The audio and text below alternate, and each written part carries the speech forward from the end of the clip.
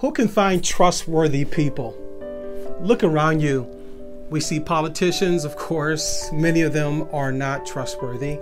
We find businessmen and women who are not trustworthy. We find family and friends who are not trustworthy. But who can really find a trustworthy man or woman?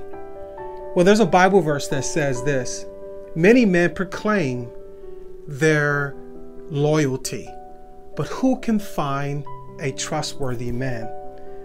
My hope today is that this simple reminder would encourage you to be found trustworthy. You see, there's another Bible verse that says this: let your yes be yes and your no be no.